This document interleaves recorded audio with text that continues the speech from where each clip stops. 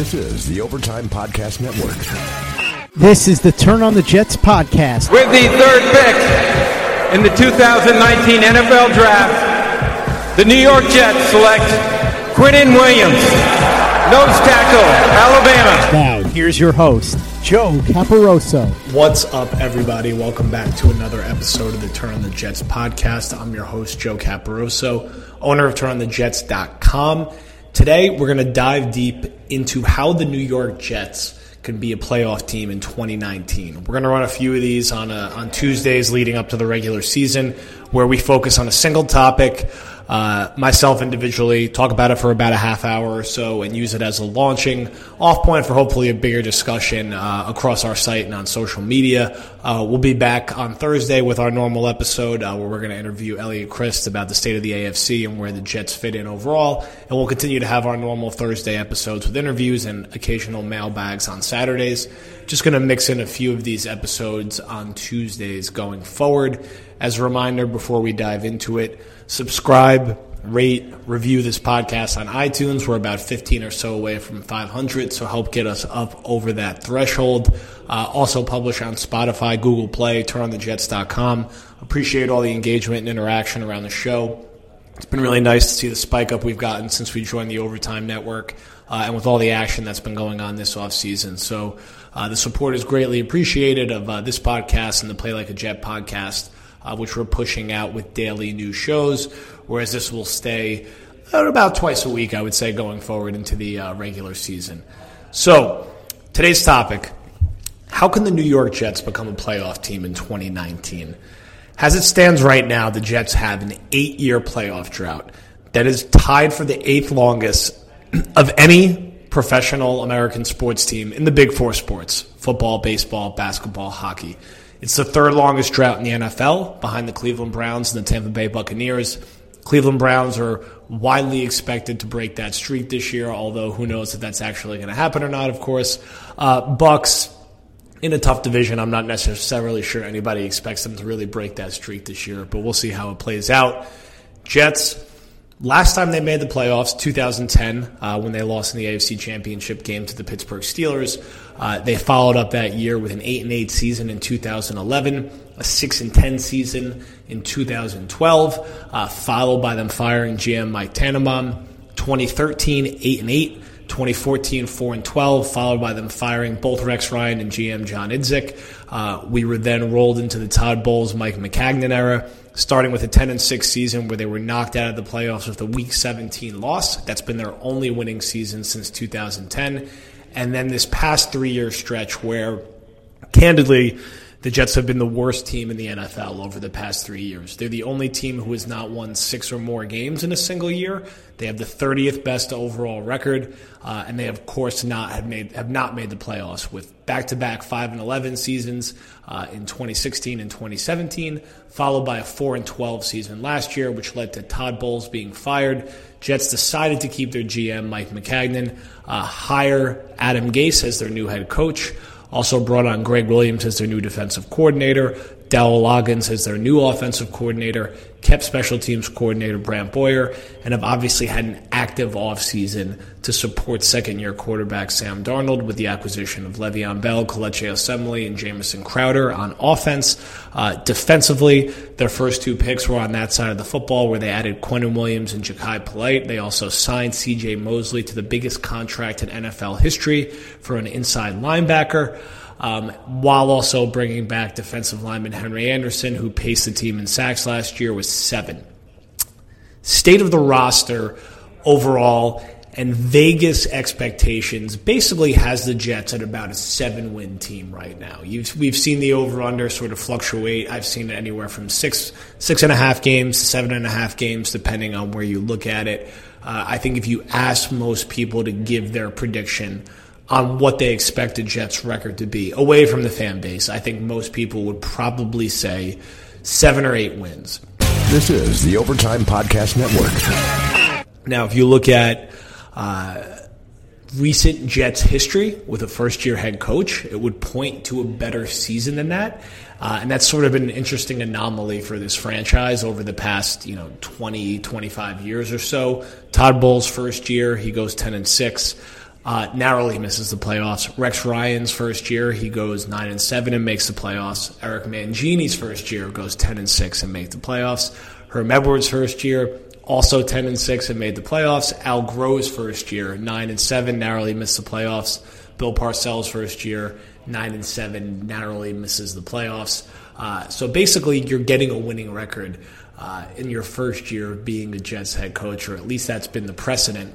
Now, Adam Gase is a unique situation in that he is directly coming off another head coaching job, whereas Todd Bowles was a first-time head coach, Rex Ryan was a first-time head coach. Same thing for Herman Edwards, Al Groh, Eric Mangini. Parcells obviously was a different situation. All these guys were first-time head coaches. Adam Gase is doing the rare transition of a guy who was a head coach last year, was fired by another team in the division, in the Miami Dolphins, where he's coming off back-to-back losing seasons, although he did make the playoffs in 2006. Gase has a 23-25 record, has been averaging, roughly about a little over 7 wins a year. Other times this has happened where a coach has been fired and immediately gotten another job. Actually involves some previous Jets head coaches. Rex Ryan's the most recent example, went from the Jets to the Bills, lasted 2 years there, never got over going 8-8. Eric Mangini did 2 years with the Cleveland Browns directly after being fired by the Jets. Was well under 500 both years there. So there's a little cross-push either way on what is a fair expectation just based on a first-year head coach taking over this franchise. I think when you make the decision to hire an experienced head coach rather than going with a first-time head coach, you're saying that you expect a little bit less or much less of a learning curve. There's not that ramp-up period where he's figuring out what this job is. He has a veteran staff around him with Greg Williams, who's coming off being an interim head coach. I think you're expecting Gase to know what the job is right out of the gate, and you're hoping that he has learned from his experience in Miami, which obviously did not turn out to be a net positive overall. And basically what the Jets are doing is they're betting that Mike Maccagnan is a good GM who's been saddled by a bad head coach and a bad coaching staff. That's why he's 24-40 over 4 years. They're betting that Adam Gase, despite being 23-25, is a good head coach who is saddled by a bad organization and poor personnel decisions. Now, he was involved in some of those personnel decisions. He had a lot of power in Miami, but they're going to say their former GM, Tannenbaum, wasn't a help. The ownership situation wasn't great. And that these two guys are going to push to get the best out of each other. And that's why I think some of these reports about friction may not necessarily be a bad thing. I think it depends how deep that friction is and how deep those disagreements are. And we'll see if this team hits a little trouble, if those issues spike back up. But in a vacuum, having disagreement and debate is a good thing. The Jets want someone to push Mike Maccagnan on some of the decisions he was potentially making from a personnel standpoint, because it hasn't worked out all that well. That's why we're, into the 5th year of this regime, and it's now just starting to be reasonable theoretically to expect this team to be competitive.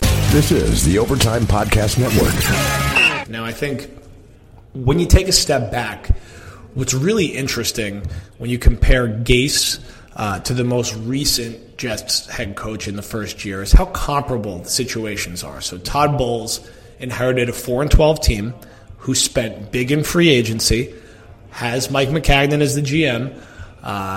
All those things are exactly the same for Adam Gase. He's inheriting a 4-12 team with Mike Maccagnan as the GM who spent big in free agency. Big difference is that Gase has Sam Darnold at quarterback, while Bowles had Ryan Fitzpatrick and Geno Smith.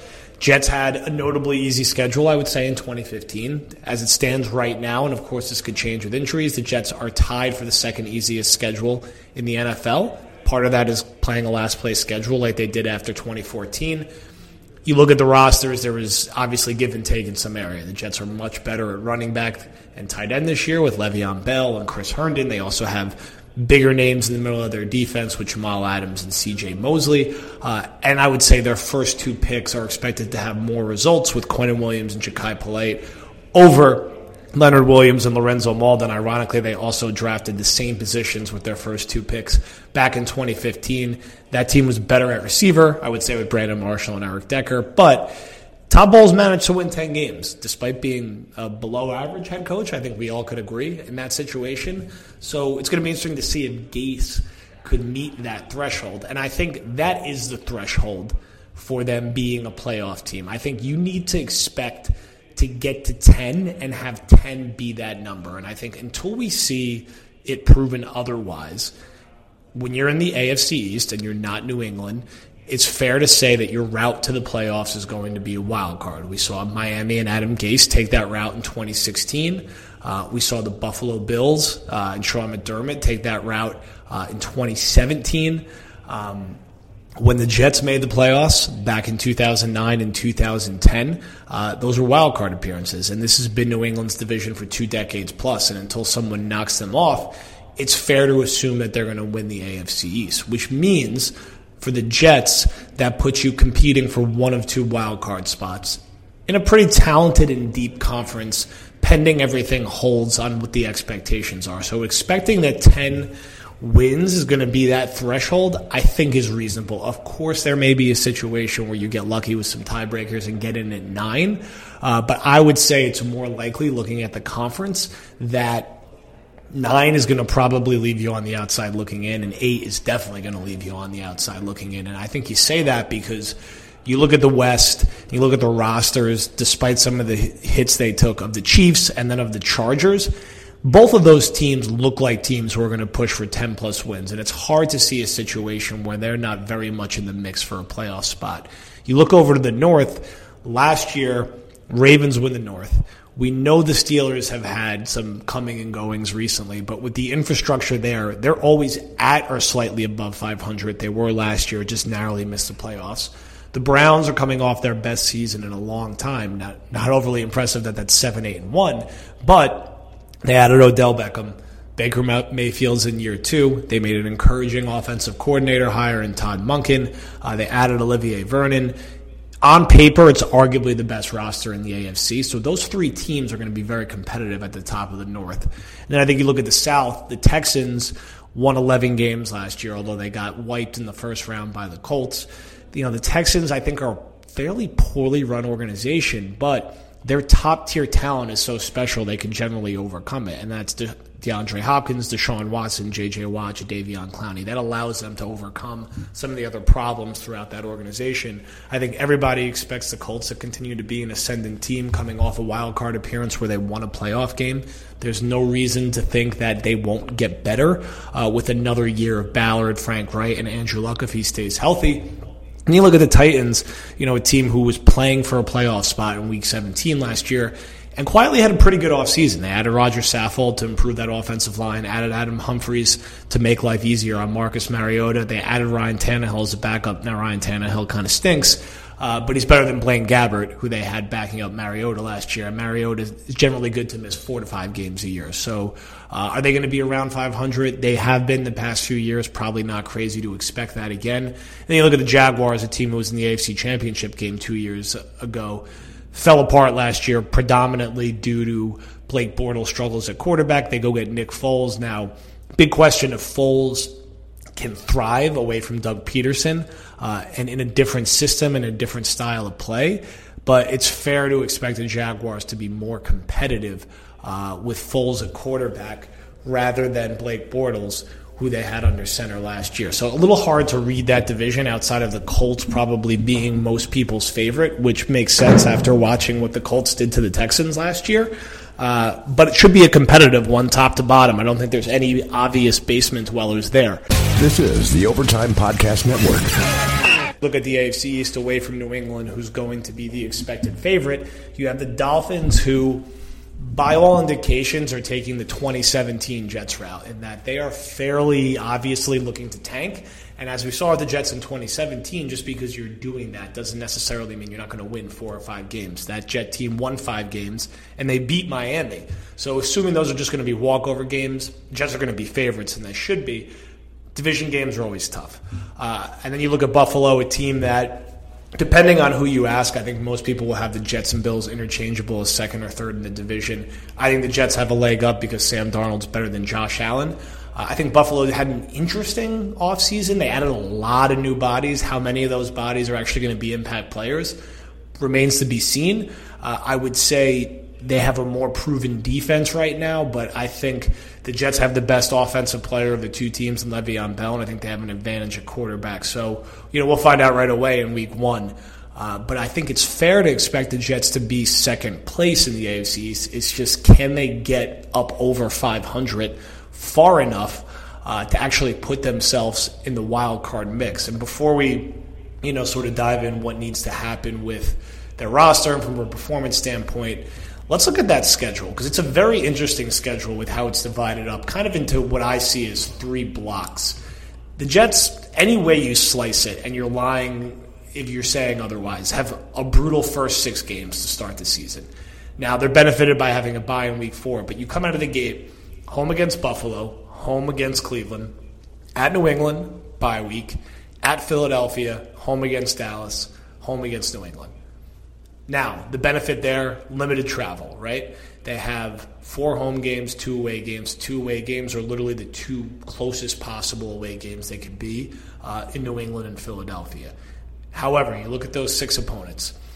4 of them are against teams who didn't just make the playoffs last year, but teams who won games in the playoffs last year. You're getting New England early in the season, which is generally a positive from what we've seen in recent years, although the Jets have lost 6 straight to them. You're also getting a Cleveland team who's going to be picked to win 9, 10, 11 games this year, but you do get them at home. And you're getting a Philly team who's 2 years removed from Super Bowl, who won a playoff game last year. Difficult place to play there. And then Dallas, another team, won a playoff game last year. Way they're built up front always are going to make them a challenge. And I think we've said this before, these first 6 games are going to be a great test for the Jets' offensive line to see how big of a problem area is it, because Buffalo was number 2 in defensive DVOA last year. They added Ed Oliver. They're going to be able to get after the quarterback. Cleveland has Myles Garrett, Olivier Vernon, plenty of other talent up front. We know they're going to be able to get after the quarterback. New England, they're coached by Belichick. They find a way. They're not going to have names that are necessarily going to jump off the paper, but we know they'll get creative with how they attack defensively. And then the Eagles and Cowboys have, arguably 2 of the best defensive fronts in the NFL.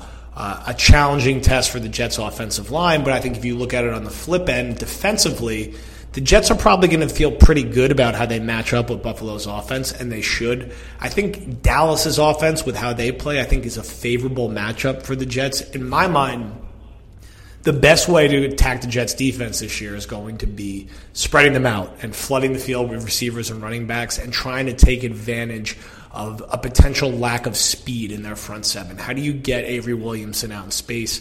How do you push them to getting their 4th and 5th corner on the field? How do you get C.J. Mosley out in space? How do you make it difficult for them to have Henry Anderson, Leonard Williams, Quentin Williams, and Steve McClendon all on the field at the same time, because you're coming out in 4 and 5 wide and spreading them out? So for a team like Dallas, who might be a little more straightforward and trying to run the ball down their throat, I could see that being a more beneficial matchup for them. I think New England and to an extent Philadelphia, they may try to spread them out, and those could be tougher matchups. Cleveland's going to be interesting to see how that offense, rolls out now with Baker and Odell, and if they do try to attack the Jets in that way.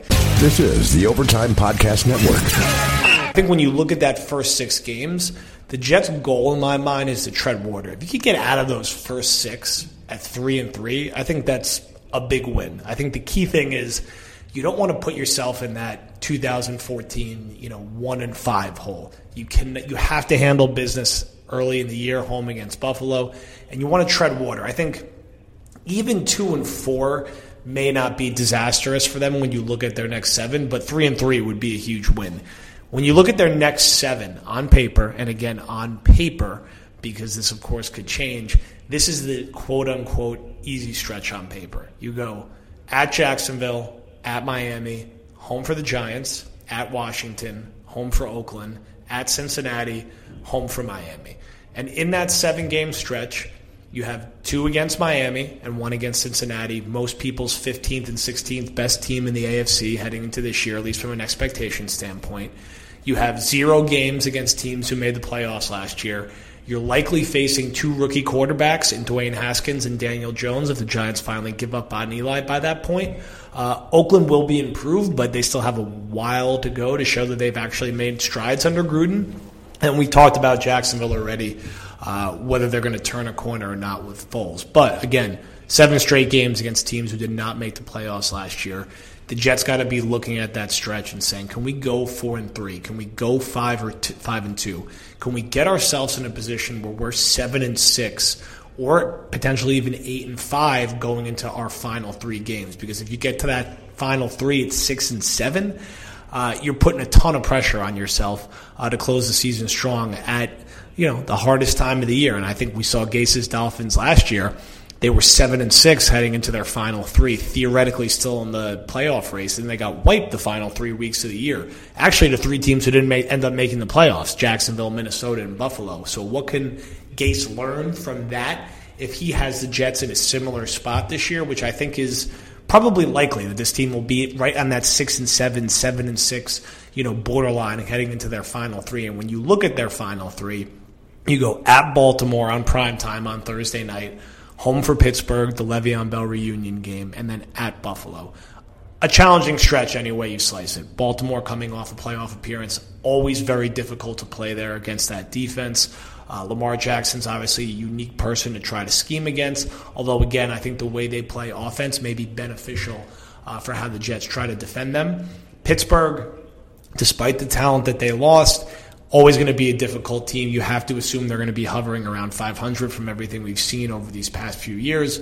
And then Buffalo, whether Buffalo is a 6-10 or 7-9 team this year, we know how hard it is to play in Buffalo, especially in December, whether they have nothing to play for or not. We've seen that. And the Jets, they did squeak one out last year in the final play of the game, but this is not going to be, some give me. So to expect that you're just going to be able to rip through these final 3, unlikely. I think, shooting to get 2 of these final 3 is probably realistic, which means you really got to have 7 or 8 going into that final 3. So I think for the Jets, it's tread water your first 6 games, and then you have to be over 500 in that 7-game stretch and really probably try to push to 5-2 if you're going to give yourself a chance in those last 3 weeks to actually be a playoff team. And I think, we could talk about this in a separate episode. That's a reasonable goal or expectation for fans at this point when you're in year 5 with a general manager and when you spend as much as the team just spent.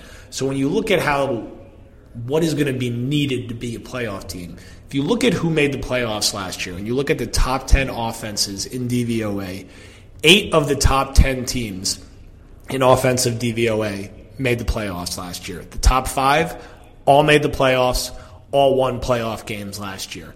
That's the Chiefs, that's the Rams, that's the Chargers, that's the Saints, that's the Pats. Only the Steelers and the Packers at 6-7 did not make the playoffs. After that, Seattle in the playoffs, Colts in the playoffs. Actually, it was 7 of 10, I'm sorry, as the Falcons were also in the top 10. When you go over to look at the defense, it's a fairly comparable amount. You have 6 of the top 10 teams in defensive DVOA made the playoffs. But when you look at that top 5, actually 3 of the top 5 teams in defensive DVOA did not make the playoffs last year. And neither of them, the 2 who did make it, won a playoff game. So the Bears were first, knocked out in the first round. Bills were second, were not close to making the playoffs. Ravens were third, knocked out in the first round. Vikings did not make the playoffs. Broncos did not make the playoffs. Then 6th in DVOA, the Jaguars did not make the playoffs. Even 7 is Houston, who did make the playoffs, but as we said, losing the first round. Basically, as we've seen skewing in the league recently, offense netted out to being more important. And you saw that by who advanced to the Super Bowl when you look at where New England, where the Rams ranked in offense, and where they ranked in defense. The Rams were 2nd in DVOA last year, made it to the Super Bowl. Pats were 5th in DVOA, made it to the Super Bowl. When you flip it over and look at defense, New England was only 16th last year, and the Rams were only 18th. So you got to have an offense in this league, and you got to be able to score points week to week. And everything, I think, is always going to consistently come back to this. This is a Jets roster with some warts that aren't going to be solved. Their offensive line, what they have now, is going to be their offensive line. Their cornerback group, very likely going to be their cornerback group.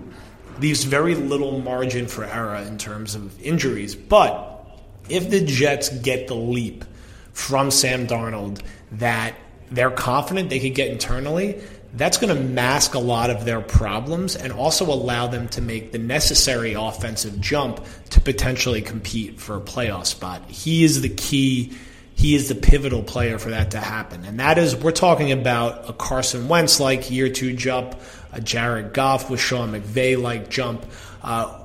He needs to not just get incrementally better, which I think is the baseline expectation for him, more touchdowns, less interceptions, play all 16 games, improve your completion percentage, improve your yards per attempt. I think those are all fair asks that we all expect, but it's how big of a spike is it going to be? Can he keep the turnovers down? Can he throw less interceptions despite playing 3 more games next year? Can he get up over 30 touchdowns? Can he regularly exceed 300 passing yards? And when the Jets are going head-to-head with the bigger offenses on their schedule, that I think candidly will be able to take advantage of the Jets defense because of how they built themselves to be bigger up the middle, but not necessarily faster on the edges. And if teams want to attack them horizontally, can Darnold rise to the occasion of getting them to 30 points? Because if you want to beat New England, the key to beating New England is not hitting Tom Brady up the middle. It's finding a way to outscore them. Go look at the handful of games New England's lost the past 3 years. It's generally when they get outscored. When someone goes out and puts up something in the high 20s or low 30s, you have to be able to put points on the board if you're going to beat them. You're not going to go beat them 6-3. So when they're playing New England twice early in the year, when they're playing the Browns, later in the year when they're playing Pittsburgh, and even Oakland now with Antonio Brown and Tyrell Williams and some of the weapons that they added, are the Jets going to be able, on the back of Darnold, to run up enough points? And they're going to need him to take that expected jump and be as productive as a guy like Baker Mayfield was last year, now that he has an improved situation around him with Le'Veon Bell, who they're of course going to need 16 games from, or near 16 games from, and there's every reason to expect Adam Gase is going to make him his workhorse. And if you look at how he used a guy like Jay Ajayi down the stretch last year, Bell could be the kind of guy who the Jets are paying him to be 25 touches per game, get well over 1,000. They need him to be an 1,100, 1,200 yard back. They need him to potentially lead this team in receptions. He's going to be the focal point of the offense when you start distributing the football around. And is he going to replicate his 2 career years in Pittsburgh? He doesn't necessarily need to get to that threshold for the Jets to be a playoff team, but he's got to be an 1,000 yard back and not squeaking over, but well over that. And he's got to be 70, 75 catches and right around 10 total touchdowns, because the Jets need that type of output both in their running game and their passing game. And I think if he could do that in their passing game, it lightens some of the concerns that you might have for them at receiver. And I think Robbie Anderson, as a lead receiver, should fit well here. Maybe have less total receptions than we've seen, but get more big plays down the field, even if he has less receptions than a guy like Bell, or maybe even than a guy like Jamison Crowder, because we know how Gase loves to use that slot receiver. But if Anderson could go be a 950, a little over 1,000 yard type guy, and Bell produces the way we discussed, that's going to be close to enough juice on offense from what the Jets need. If they could get Crowder involved the way that Gase has used slot receivers in the past, that will give the Jets enough of a diverse range of options on offense. Quincy Enunwa, to expect 16 games out of him probably isn't fair at this point, but can he give you 12 or 13 games? And could a few of the games when Robbie Anderson is struggling or teams are doing a great job taking away Le'Veon Bell, can he rise up as a complementary piece and give you 2 to 3 games where he breaks out, gets up around or over 100 yards, and helps you tread water if teams are doing a good job taking away your top options, which I think are going to be really, I think, in terms of volume of opportunities, I think the Jets' top 3 options are going to be Bell, Anderson, and Crowder. So the weeks that those guys are struggling, or if one of them's banged up, that's when I think Kenneth Herndon, after he comes back from a likely early season suspension, put together a few big games here or there where the Jets are that difficult to defend, where you have those 5 main options, never mind if you get something from a guy like Ty Montgomery, to diversify where Darnold to go with the football. And you hope that Gase is going to do things that get him on the move and get quick releases, because this offense taking a leap is more important than the defense taking a leap. if the Jets are going to be a playoff team next year. Of course, the Jets need to be better on defense. And of course, they have to be smart and not stubborn when they're being attacked by different offenses. I think if you look at it on paper, they're going to match up really well with offenses like Buffalo, even offenses like Dallas, Jacksonville. Probably what Miami is going to try to do is going to be a good matchup for them, and Baltimore as well. What the question is going to be is, when teams come out and try to beat them with speed and spread them out and play up tempo, New England, Cleveland, Philadelphia, Pittsburgh late in the year, are they going to be able to have an answer for that and be able to get creative despite what I would say is really a lack of secondary depth right now? They have a weak top three corners. They don't really have any depth behind those three guys.